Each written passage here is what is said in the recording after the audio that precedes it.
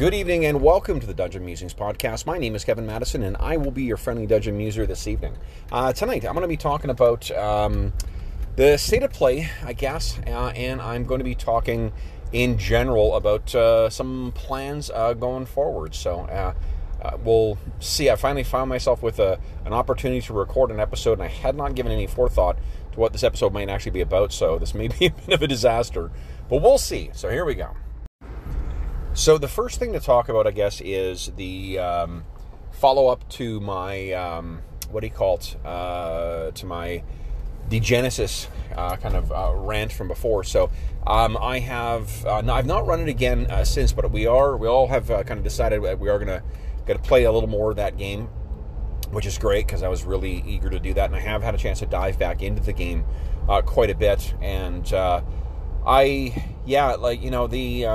it is really the one downside, and I think I mentioned this in the last episode, the one downside to that particular game is that you can't. It's very difficult to get physical copies of the game at a reasonable price. For those who may have missed last episode or not have listened all the way through last episode, Degenesis is a post-apocalyptic game published by Sexmore Marco, which you can get for free in PDF format on the degenesis.com. So it's like Genesis with a DE in front, so degenesis.com. You can get free copies of all of the books that have been published to date for the Rebirth edition going forward, which includes the cool new Artifacts book that has just come out. And it has proved to be a popular game amongst my group, but the difficulty of the only way you can really get copies of the core rulebooks in print from the from a primary distributor is a box set called Vincit Omnis Veritas, which will run you €200 or €199, which is a little over 300 Canadian, and I don't know it's going to be about 250 or 260 American in the equivalent. So I mean, like, it's an expensive endeavor, especially for a game that it is such a such a unique vision, or at least a distinctive vision and expression, that it's not something that you're going to run to do everything. Like, it's not a universal system. The system itself is not really. I like it for I like the mechanics in the game, but it's not like it's the mechanics are so mind blowing in it that I would use it to run everything like a universal system or something like that. I mean, you could hack the system, but why would you do that when you can just use a system that does magic or like spell magic or whatever else better? The thing that really suits Degenesis well is the fact that it's a very good system for that amazing setting. But anyway, so that's that's a thing that is I'm excited to explore further, and it's been strange. I'm about 2 days post gaming marathon now, so I had the day after the gaming marathon. I took most of the day off, not all the day off. I worked half day for that. I took most of the day off just to relax and catch my breath. Actually, no, it's not true. I didn't do any work that day. I think I answered one email. And then yesterday I got work to a half day, and then today is my first full day back at work. I mean, we're all working from home right now, so it wasn't really that much of a, that much of a transition. But in the time that I had off, like the half day and the other one, I have almost completed rereading a bunch of the sections of Degenesis, and I'm very, very excited to get that done, get that one back to the table again. But I've also started thinking about some of the other things, like I've got some charity sessions that I need to get done between now and the end of the year, and we've had a change. I don't think I mentioned in the last podcast, we've had a change in the charity campaign that we run. So regular listeners will know that we have on the YouTube channel a charity fundraising campaign that benefits SOS Children's Villages International that I call Heroes Save Villages. And to date, we've raised just shy of like $5,000 Canadian for for the organization, which has been fucking fantastic, like greatly exceeding what I ever thought we would be able to do. Unfortunately, I got an email on Friday, just before the start of the gaming marathon, letting me know that we were, they were going to be shutting down the web portal, the server they were using to run their electronic donations, or their sort of their own programs or whatever. The thing that we had set up Hero Save Villages through, that wasn't going to be their server anymore. But then when I actually went to the site, I realized it wasn't that, it's that they shut it down already, which was frustrating because I did have someone make a donation the day before, and I didn't get a chance to go and check and see what it was. In addition, I lost contact with one of the guys who had donated with a really touching tribute. He wanted to have a character introduced based on his late wife. So, I had not had an opportunity to get that introduced by the time that the thing went down. Thankfully, I heard from that guy, so that's great. So that'll be able to be introduced, but I don't know what the other person wanted, so I've contacted them. In these crazy times, I can't imagine, they're working with an enormous amount of staff there, so if they just, they didn't have an opportunity to tell everyone, that's not necessarily the end of the world. However, and this certainly won't change my, my decision to support SOS Children's Villages International with our charity efforts, but it just proved to be a bit of a pain in the butt, and it also meant that our annual charity raffle had to be postponed.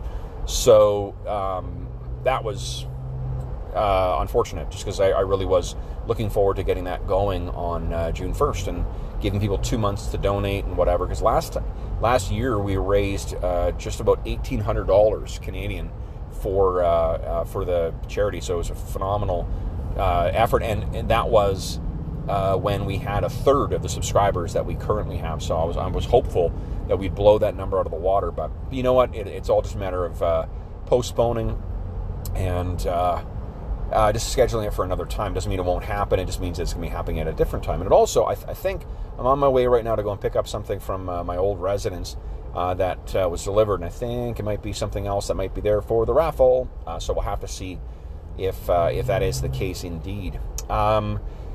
Apart from that, having the gaming marathon done, and having the benefit of a couple of days distance now.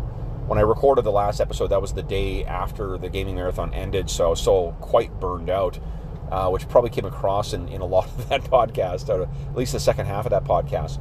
But we had our first session back to Night Below last night. And it was, we're starting a new chapter in that section properly now. We originally had, let's see here. Originally that one was going to, or that, the chapter, I guess technically started a couple of sessions ago, but they really kind of saw what their challenge is going to be now, which is to say that it's an entire Gnoll army that they're going to have to deal with. And I'm really looking forward to seeing how the characters handle that. So that was pretty cool. And then also in the time I had free, I had a chance to pull out some of the other games that were also rans for the gaming marathon. Maybe that's what I'll talk about now is... I'll talk about some of the also rans, some of the things that came very close to being the games I was going to run at the gaming marathon. So let's end this section here and carry on in a new one. So the near misses for the Dungeon Musings annual gaming marathon were, to be honest, there was a lot of real difficult decisions. So the game that I did end up running obviously was Degenesis, and just like in almost every year past, as soon as I decided on it, there was a bunch of ones to choose from, but as soon as I landed on that one, it clicked, and I knew it was the right one. Of course this is what I was going to run, and that's just exactly the way it was for Degenesis. It did end up being a lot of work to get it ready to run, but it was 1,000% worth it, and what a terrific excuse to actually prep that stuff. Sorry, I had to stop up and get some coffee. So the the things that were near misses were a bunch of things that I have either talked about or kind of posted about on Twitter the last little while, and a lot of them are games that I saw as I was packing up my my library and getting going, and I had sort of a series of sort of stages that let me clear away options as I went. One of the early options that I had was actually D&D 4th. I'd seen a lot of people talk about D&D 4th in the last little while, and I had been reading some of my stuff right after I moved in as well, because I enjoyed 4th. Like, I had some really, really good times with 4th edition back in the day. So I had been reading over a lot of my 4th edition stuff and sort of like theory crafting some stuff I could do with adventures with it. And I thought, this is it's a fun tactical game. We could just have a couple really fun, interesting, set piece combats in the game, and use the existing characters, use versions of the existing characters from some of our other campaigns, the Icewind Dale game or the Night Below campaign, and just to give the characters a contrast, give the players a contrast, give some of those players who never had a chance to play 4th edition to get a chance to get at the table, and those who did enjoy it as well too, or had some fun with it, give them a chance to shake the cobwebs off of that edition and give it a try again. And I eliminated that one because, not because it wasn't a good game necessarily, but primarily because we're already playing a lot of fantasy as it is, with the reworking of the the reworking of the roster, or the schedule, I should say, due to the current crisis. Or at least the COVID crisis, if you're listening to this at a point after that has passed. I didn't want to just run another fantasy. I wanted to give the guys a chance to have a break, and myself a break from that. So that sort of ruled out some fantasy stuff, which meant one of my other top options too, which is Symbaroum, a dark fantasy game published by Free League, and also by Modifius. I really liked that game an awful lot, but again, it didn't feel like it would be substantially different from what we were running. It obviously would be. It's a different game, it's a different setting, different sensibilities, but I wanted to do something that was not fantasy. So two of the other options were Champions 4th edition and Shadowrun 3rd edition. Now, both of those have enormous nostalgic ties for me, or traction for me. Champions 4th was my version of Champions. Like, I started with Champions 2nd, but it was the 4th edition, the Big Blue Book, is the one that I owned and played the most. Like a lot of people, I've come to learn, my copy completely fell apart because the binding was garbage in it, but that was also because of extreme use on my part. I just adored that game. It's such a cool, it's the thing that really, I had loved, first fell in love with Champions with the 2nd edition and with Enemies, which I got at a bookstore when we were just about to go on a road trip, and it was just a happenstance that I came across this game, and my folks bought it for me, and fortunately someone had actually slipped the Enemies out. I have no idea whether the Enemies book, the original Enemies book, actually was inside the box set or not, but I got it, and man, oh man, I just adored that game. And then when I had an opportunity to get a hold of the 4th edition, which had this gorgeous George Perez cover on it, with this massive, villain who you don't even get to learn who he is until until you pick up the classic or Classic Enemies book, or the Day of the Destroyer book. You don't know it's Dr. Destroyer, but you know who the other characters are. And I didn't pick up a lot of other stuff for Champions. Like, I didn't pick up any of the supplements for 4th at the time.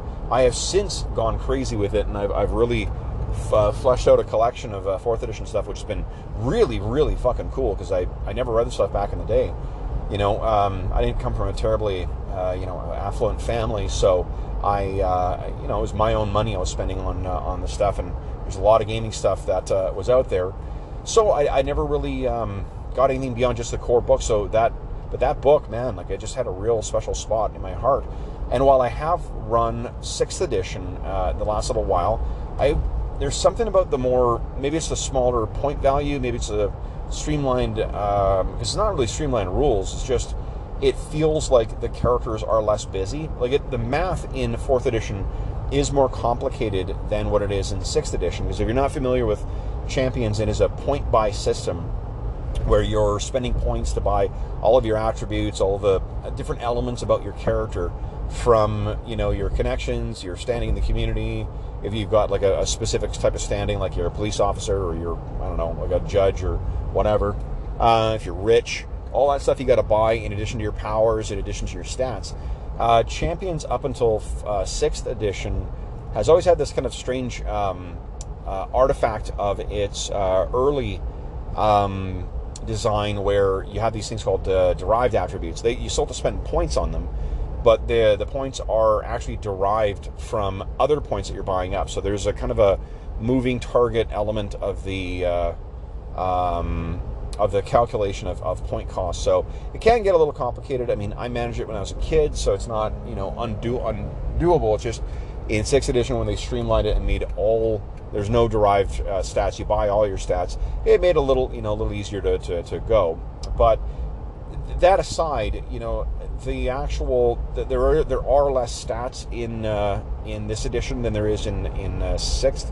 I can't remember if 5th edition introduced the idea of ego combat value or mental combat value or not, but in any event, the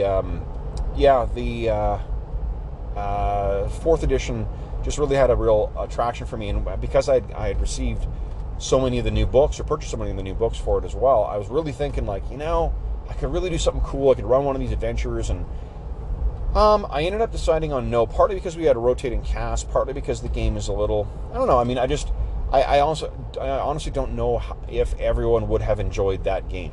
I don't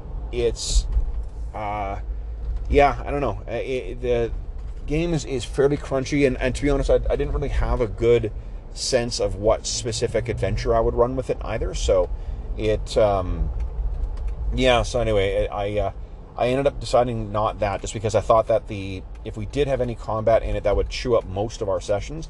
And what ended up happening once I heard from everyone as to when they could play, is that we were effectively going to have 3 different sessions. We're going to have one on Saturday morning, one on Saturday afternoon, and one on Monday, and there wasn't continuity with the players between any of those. So, well, it's not true, but there was 1 or 2 players I thought were going to be running throughout it, so I was like, well, fuck, like, how do I thought for a brief moment I was going to prep 3 different things and then run 3 different sessions, but that was crazy because there was going to be way too much work for me.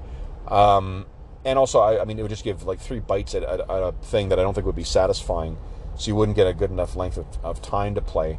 In retrospect, we probably could have run a pretty good Champions game, but it just, at the time, I thought that as soon as we got into combat, it would take so much of the time of with explaining the rules and whatever, so I just didn't think it was a good choice.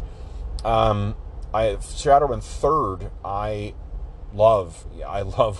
It's my favorite version of Shadowrun. I like 5th edition. I haven't run a lot of 4th, so I don't really have a lot to say about that. But with 5th edition, I have everything for it. I've run it a couple of times, and it's a pretty good game, but I feel like it is way more complicated and has way more things to keep track of than what 3rd does. And that could very well be just because I grew up with 3rd, and I've run 3rd for years and years, and for a long time 3rd was my go-to game for running Shadowrun, or for running birthday sessions. Well before I ever had a birthday gaming marathon thing, I had my I had my Shadowrun games. I'd get together once a year, and then I'd run that as my go-to, Shadowrun 3rd. And I was very, very close to running that. I had 2 different ideas for what to run with it, for what to use, for what adventures I was going to do, what characters. I even had characters made for everybody as well too. But I ultimately decided against it because I decided I wanted to try a post-apocalyptic game. I decided that, you know what, this is what I want to do, is do post-apocalyptic, because I'll run Shadowrun for sure at another point. And at the time, I wasn't certain if I would actually run, Degenesis after the first thing. Degenesis has a lot of stuff going for it, but it is a very complicated setting, and it's got some mature content and whatnot, so I honestly didn't know how my players would respond to that. So, with some regret, not regret, but like with some reluctance, I set it aside and decided, well, that's not the one for me. So then it was going to be between a couple of post-apocalyptic games. That said, I mean, I'm definitely going to get Shadowrun Third back. And I think some of the reasons I like Shadowrun Third better than Fifth is that some of the distinctions between the different spellcasters in particular, and some of the differences between the different parts of the game, they feel very distinct from one another, as opposed to just having like a much more unified. There is a unified kind of, relatively speaking, dice mechanic, but hacking feels, or decking feels, very different from rigging, which feels different from casting spells, and each of those areas do, in the past I felt that they were fairly complicated, but coming back to them now, they feel very, very, very manageable. So I'm not really, I'm not as worried. And I really, really like the idea of dice pools, because in that game it has different dice, an idea of not dice pools where you're pooling your dice together to make a roll. They are a refreshable pool of things you can draw on to modify your actions, be it spell casting, combat, decking, rigging, whatever. And it's just kind of a neat risk reward kind of mechanic that allows you to, kind of go all out or go defensive or whatever. So I was really, really, really excited to get the game back to the table. Also, like, recoil rules and stuff like that feel a lot more manageable in this than they do in other games. So having a kind of a fun, exciting run and gun situation felt more doable with Third, with people who aren't completely immersed in the setting and game, as opposed to Fifth. So anyway, so that was those were some of the ones that were non-post-apocalyptic that were close calls. Let's talk about the ones that were post-apocalyptic close calls. So the post-apocalyptic games that were on the list of potential games included Twilight 2000, which was actually a very close to being the game I ran a few years back for a gaming marathon, and Savage Rifts, which I've only run once so far. If you're not familiar with Rifts is this kind of multi-genre kitchen sink. So it's not really a multi-genre; it's a multi-universal kitchen sink gonzo post-apocalyptic setting for that was originally published for the Palladium system by Palladium Books. I was a big fan of it when I was a kid, and then a couple of years back, Savage Worlds, or Pinnacle, published a Savage Worlds version of it, and it was really good, like really, really good. I've always had difficulty picturing what that world was like, so I didn't really get it back to the table. But recently, the newest edition of the Savage Rifts stuff came out in conjunction with the newest edition of Savage Worlds, and it looked, not only did it have the same reprints of the great books before to be compliant with the newest edition, but also 4 new books, so all of which have tons of great stuff in it. So that was a strong contender, and I think that was all of them. And then, of course, Degenesis as well. I briefly considered running Deadlands Hell on Earth, because I have had fun with that before, using Savage Worlds. That's the post-apocalyptic version of the Deadlands universe. But I set that one aside because I figured if I was going to go big, go home and run Savage Rifts instead. So Twilight 2000, I actually sat down and I reread the core mechanics of the game, and I reread the what else did I read? I reread the core mechanics, and I reread one of the adventures that I was going to run for it as well. And I I liked it a great deal. But I realized, I think I came to the same conclusion that I did before, as far as the adventure goes, which is that I've got no guarantee that we're going to get to the interesting stuff. The previous year's gaming marathon, I wasn't dissatisfied necessarily. Well, that's not true. I really was a little dissatisfied with how it sort of played out, because we didn't actually get a chance to see anything really of interest happen in the, in the actual adventure. And to be honest, I mean, I kind of, I'm grateful that we're going to keep playing Degenesis, for a little longer, but we didn't get a chance to see that play out either, So when we, even though we did play quite a bit of time in it, we didn't see the end of the adventure, and that's partly. Well, I guess the thing is, the difference between this particular year and the previous year. Previous year, I ran Astonishing Swordsman and Sorcerers of Hyperborea, and I found that it wasn't a satisfying resolution or satisfying campaign, and the reason was just because we didn't actually get to the meat of what I thought makes that game really good. And I think we had some good sessions. Some of the people were converts to Ash, so that's good. But I think that the feeling was, at least I felt, that I didn't get it's the play over time. It's the simplicity of system and the joy of kind of emergent play, because you're focusing on what's happening in the campaign as opposed to what's, what you're designing for your character build and stuff like that. That's the stuff that makes that game so much better or stronger than, say, your average D&D game. And I'm not dissatisfied with the way that this one worked out, but I felt that if Twilight 2000, we wouldn't get to the meat of what I thought was cool about that game. We wouldn't get to the point where we see, the impact of spending all that time looking for supplies, and the dramatic impact of the survival game.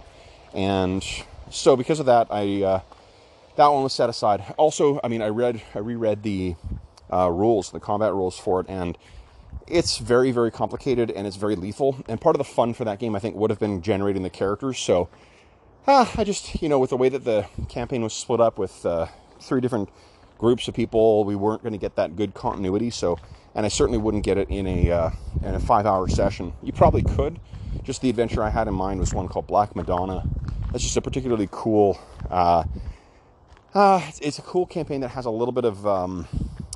It's got a MacGuffin in it, and it puts the characters in an interesting position. But for that one to pay off, not only do they have to actually get the MacGuffin, which is a fun adventure in and of itself, they also have to figure out what to do with it. And to do that, you need to have an understanding of the setting, and you need to have an understanding of the particulars of the politics of the region, and that would not have been not impossible, particularly with a rotating cast. So I decided that one wasn't going to go, and then I was thinking about Savage Rifts, and what I came down to in that is that was another one that was fairly close as well too. I didn't get to the point where I made actual characters the way I did with Shadowrun 3rd, or had picked out sort of rough ideas of what people would play with, as I did with Champions 4th. But I did have rough outlines. I had a rough idea of what each character would sort of be. And the reason I decided against it, I think, was really only just because Degenesis, I could more easily visualize what that world was like, as opposed to the other. Also, it was free. The books were free, so I could share the PDFs without worry. Whereas Savage Worlds and none of that stuff, I'm not even sure. I think there's a quick starter, but it certainly isn't for Savage Rifts, which requires at a minimum the new, the Adventure Edition core book, plus the, actually it's not true, you don't necessarily need each of them to play, but if the players wanted to pick up the stuff afterwards, I don't know. It was partly the fact that Genesis, I could share the full books with the players guilt-free and expense-free, and I could also, I had a better idea of what the world of Degenesis would look like, as opposed to Savage Rifts. I would more easily, even though it was really complicated, and even though I had to do a lot of work to to suss out who, what the different factions were and try and get it clear in my head to be able to present to the players. That still was an easier walk than to try to figure out what the world of Savage Rifts was going to look like. Savage Rifts it's interesting because I was talking to some friends afterwards about it, and the thing that's amazing about Savage Rifts is the characters. The character creation in Rifts was always kind of crazy and fun, because the way that particular game worked was a class-based game. So you'd be making different, you pick it's called occupational character class or a racial character class, and you couldn't multi-class or anything like that. That was the class you stuck with, and it dictated what abilities you got, how you advanced over time, and what skills you had to choose from. So, you would make your character, and and then the part of the fun of that was just the staggering variety of crazy characters. I mentioned it's a gonzo setting. It really is. You could have the same group could have an aging or a immature dragon. It could have a cyber knight. It could have a guy driving a giant pilot or giant robot suit. It could have a dwarven alchemical smith, and it could have a mutant dog. Uplifted, all in the same party, and that's just part of the crazy fun of that game. Savage Worlds does a even better job, I think, of it, because not only do you have an easier, I think, like, this is just a personal preference thing, but I prefer the Savage Worlds setting and rules to the Palladium rules. I think they're a more solid set of rules. They certainly move a lot faster, and you have a huge amount of different setting books you can draw from. If you've got a multiversal setting where you can throw anything in, having access to a shit ton of other, settings, like the Deadlands books, like the, Flash Gordon, Flash Parsec, like tons and tons of great setting material you can draw from. It gives you a huge amount of stuff to incorporate into your campaign, and it also, the way that they handle this idea of, I'm trying to think of how to explain it in like an in-fiction kind of way, but the Palladium version of Rift has this concept called mega damage, and basically what it was to distinguish high durability, advanced materials, or, because, to be honest, that's what it started with, because it started with the Robotech game. And it was to distinguish things that were just made tougher, or so tough that they couldn't be affected by regular scale weaponry and things like that. So the classic example they give in the book is you could sit all day firing a .45 pistol at a tank or an Abrams tank, and you would never do anything more than just scratch the paint. You contrast that with the or rather, that's the idea they took, and then is writ large with this idea of mega damage. Normal damage couldn't affect a mega damage structure. And then Rifts, they expanded that concept out to supernatural creatures. And mega damage had 100 times the effect of what standard damage was, which meant that if you had mega damage weapons, they scaled up so big that, you could blow a hole in the side of a house with a really shitty mega damage laser pistol. Something that couldn't take down a mega damage target without, huge amount of time and changing clips and shit like that. So like in the scale of that mega damage combat, it wouldn't do a lot of damage. But in comparison to standard structure things, they called SDC, then it would just be vaporizing them. So it was always a weird bit of mechanics that had a strange consequence in game, but Savage Worlds has this concept of heavy things, which just means that if you have heavy armor, or if you have heavy damaging weapons, or the things with a heavy quality, it can only affect heavy things, or rather it can affect heavy things. So like a military scale weapon may have like a cannon or something like that, may do a certain amount of damage, and it has the heavy quality. It means that it can actually affect something that's got heavy armor, and that's how Savage Worlds deals with it. And it's sort of a necessity in Savage Worlds, because exploding dice are a thing across all elements of play in that game. both task resolution and damage. So you could, in theory, roll enough damage with a gunshot to destroy like the Enterprise, And but the way to get around that is just to have this heavy mechanic. Well, because that was in there already, that was an easier way to manage the whole idea of mega damage structure without having to introduce any kind of weird scaling damage thing that would ruin the math and would otherwise, make things kind of crazy. So it allows you to be rolling a reasonable amount of dice, but also allow a distinction between mega damage structures and otherwise. So it's just a solid, it's a solid decision for how to model that, and I like it a lot better than I do the rules in Palladium. And like I said, just like in the original one, you can make some amazing characters in there. Huge variety of the characters. They're extremely exciting, and the way that you make the characters, there's a fun kind of random element for most of the character classes as well, where you're rolling on tables to get other things like situational, like things from your background that will be skills or equipment or whatever. So it's a really, really great thing that makes exciting characters. However, I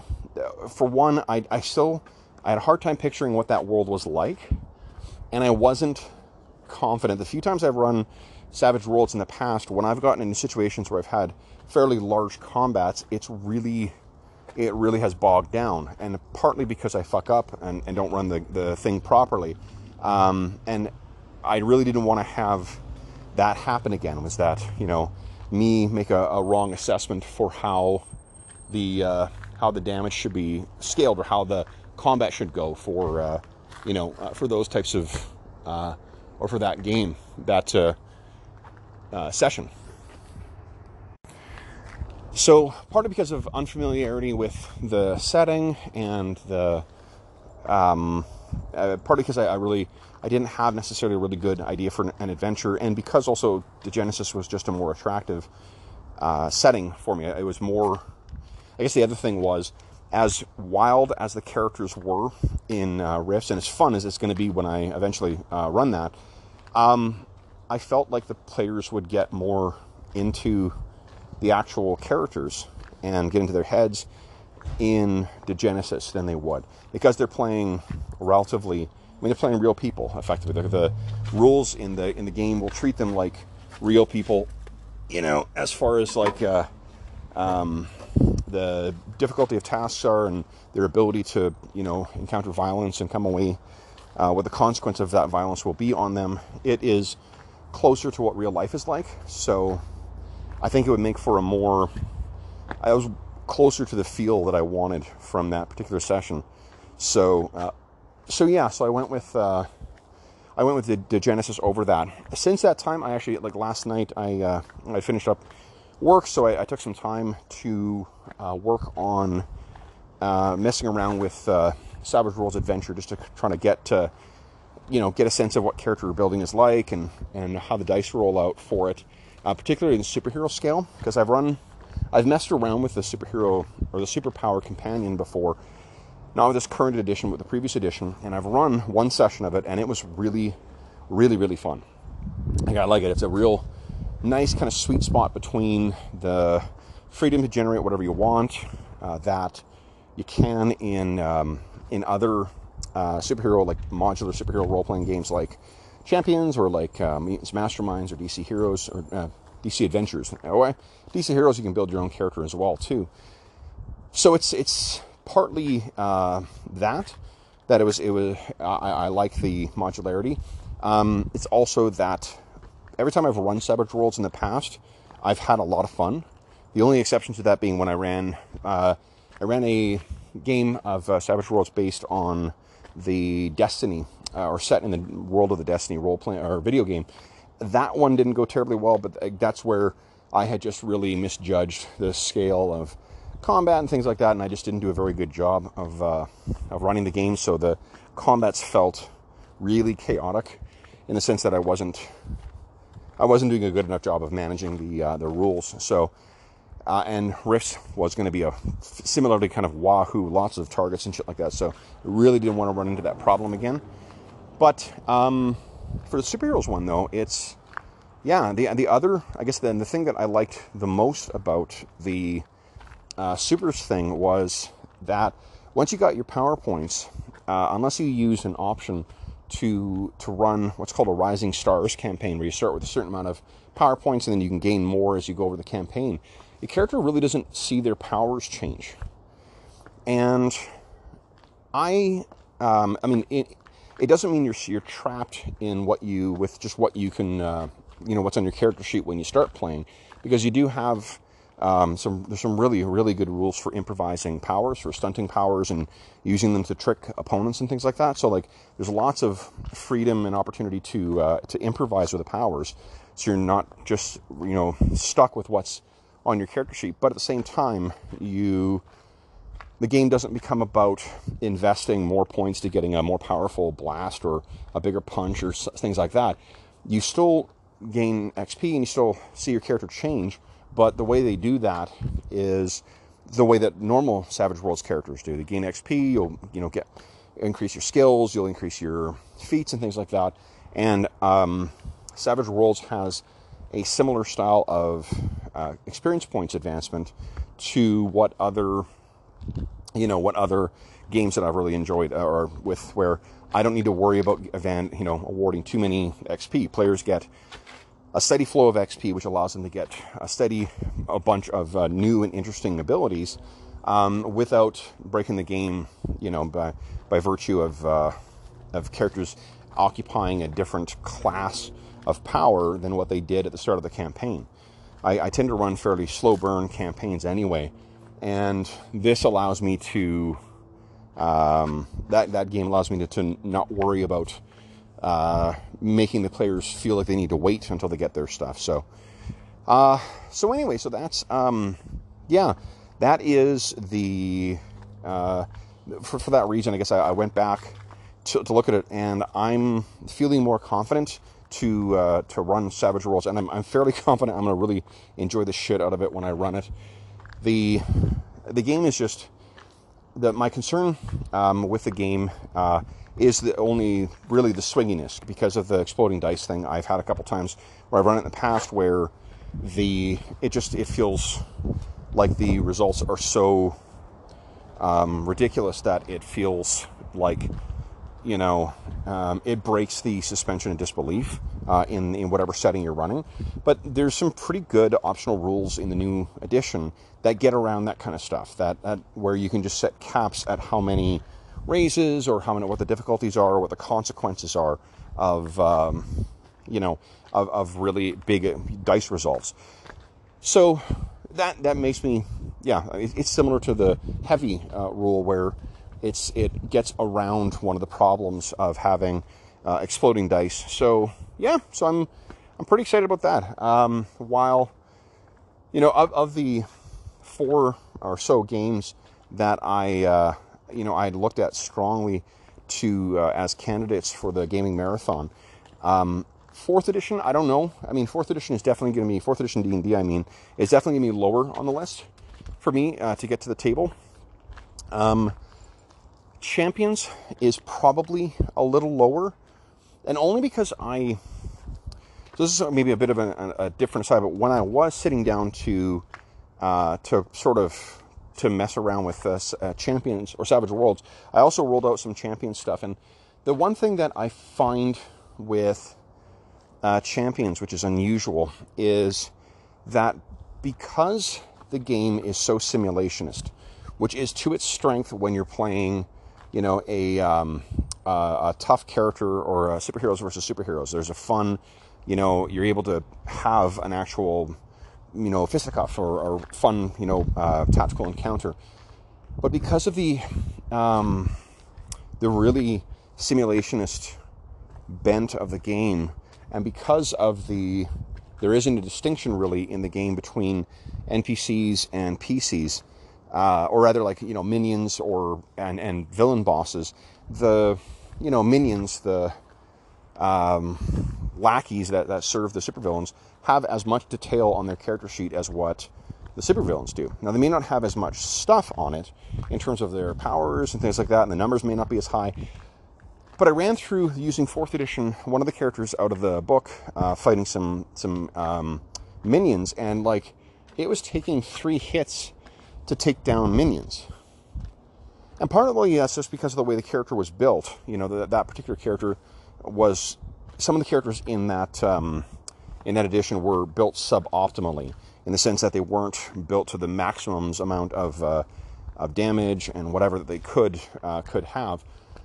And that's fine, because that's you know, that happens in a lot of role-playing games where they've got sample characters that are built suboptimally or whatever.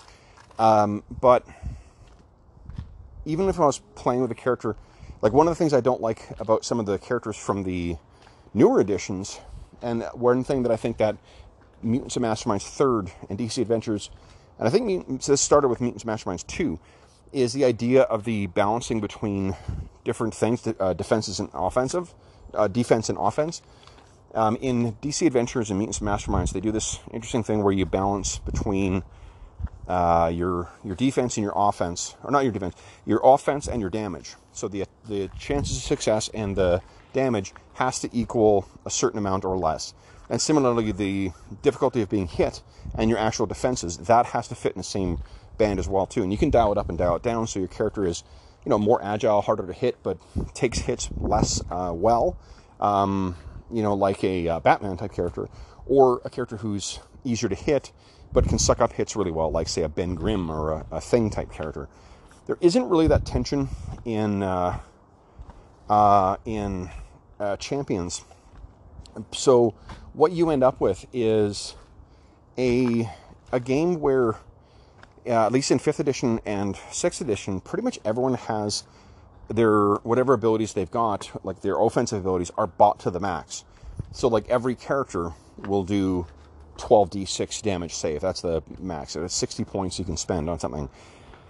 And that's that's quite boring, right? Like, when everyone does the same amount of damage, it's kind of boring. And, like, some characters may be more difficult to hit, and some characters may have, you know, more defenses, but when the net effect is always the same, I don't know, it feels kind of bland, because everyone's rolling about the same. Characters who are more powerful than the median will be, you know, or the average will be rolling more dice, and those who are less will be rolling less dice. But there's a real suboptimal, I don't know. It's a weird bit of thing that put me off about 5th edition to start with, and it seems like it's still the case in 6th. Is that, you know, characters that are built to a certain scale, they always have the same amount of damage. The reason I go on about this is because if that's the only way you get around, that you have to have heroes at a superhero scale do 12 dice of damage every time in order to properly model the expectation that they can punch their way or shoot their way or blast their way or mind blast or whatever their way through minions, then I don't know. Like, then there's not really a decision that's being made for building your characters. You may build some permutations on those powers, but it's just, it feels like it felt like there was a problem with that modeling what my expectation was. You know, namely that they would be able to punch their way through heroes, and I mean, I guess, or punch their way through agents. But that's what led me to thinking about building those same characters in Savage Worlds, and that definitely, once I built those characters and put them against comparable adversaries and rolled through a couple things, it's way closer to what I was expecting. You know, the heroes are just in a different class from what those minions are. So, you know, it doesn't mean that necessarily that's an irreparable strike against Champions. It just means that if, for one, the experience at the table for Champions is going to be different than that cinematic, you know, hero jumps down and gets, you know, deals with a whole bunch of minions all at once. Now, I don't doubt that the hero could have dealt with all those minions in time. It would have taken a lot longer, and those minions had a terrible chance of actually affecting the hero, which is consistent with what it was in Savage Worlds and what I expect in the fiction. But it meant that it just took a lot longer. And if it's taking longer, I guess the question is for myself, is that affecting the pace of play? And is that fun longer, or is it tedious just because you're having to drop these guys down? You know, is there a drama that's coming from fighting these minions that's taking as long as it does? And for it's not going to be as long as it is with like Master Villains and such. But Anna, hey, stop that. Get, no, get it, leave it. Sorry, my dog is eating the bushes.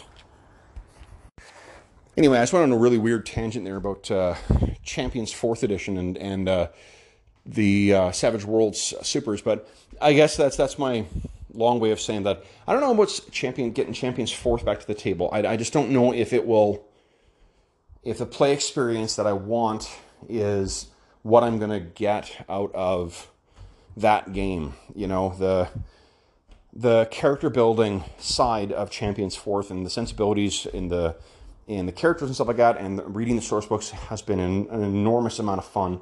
I'm really enjoying that. I just don't know if when the rubber meets the road and we run that game at the table, whether that's going to give me the experience that I want, you know. So, so that one I don't know about. Savage Rifts, for sure, I'm going to get to the table. I think it's a really fun game. I think it's got some cool concepts in it, and I think the characters will be a shit ton of fun to play. And Shadowrun 3rd, definitely. Likewise, I think that the game is really great. I think that there is some really interesting characters you can play, and I think that task resolution that I'm going to assume is going to go fairly quickly, at least no slower than it is in our AD&D games. And I'm not as concerned, but I think that one, it'll be interesting to see how my expectation of the cinematics meets up with the actual game. And, you know, it's not to say that Champions 4th is going to be, like, never at the table. I think it just means that I need to be aware of what I'm going to be experiencing at the table. Like, what the game will actually be modeling, and not describe the fiction differently, you know. I described it in a lot of ways as, every time I've run Champions in the last little while, as closer to the experience of the Marvel Cinematic Universe as opposed to the like the cartoons or the comics. And the reason I say is because it feels tangible. You know, it feels, those rules really, in their heavy simulationist bent, give it a very weighty kind of tactile feel to them. And I maybe I forgot that that's how they did. So if I am gonna, what I wouldn't do is have hordes of minions that the players are gonna, you know, bash and fight and slam their way through, because that's going to be fairly tedious, you know. What I would do is have if there is a fun scene that I've got in my mind of the players taking on a small group of them, I'll just be aware that it may take a little while to make sure it's an interesting combat, but to expect that the players will be able to, you know, triumph and come out on top of these thugs, you know, in the end. So anyway, that's the second batch of Also Rans. Let's get to the outro.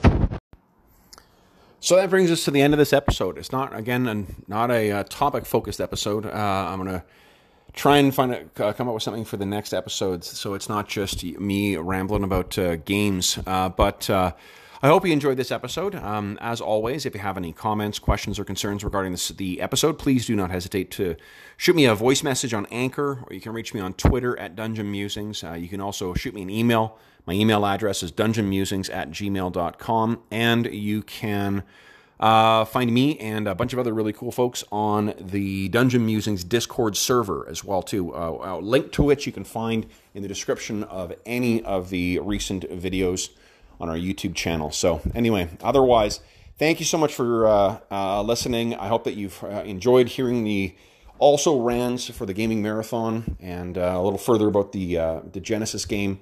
I hope that this finds you healthy, safe, and weathering the current crisis as well as can be expected. And until I talk to you again, happy gaming.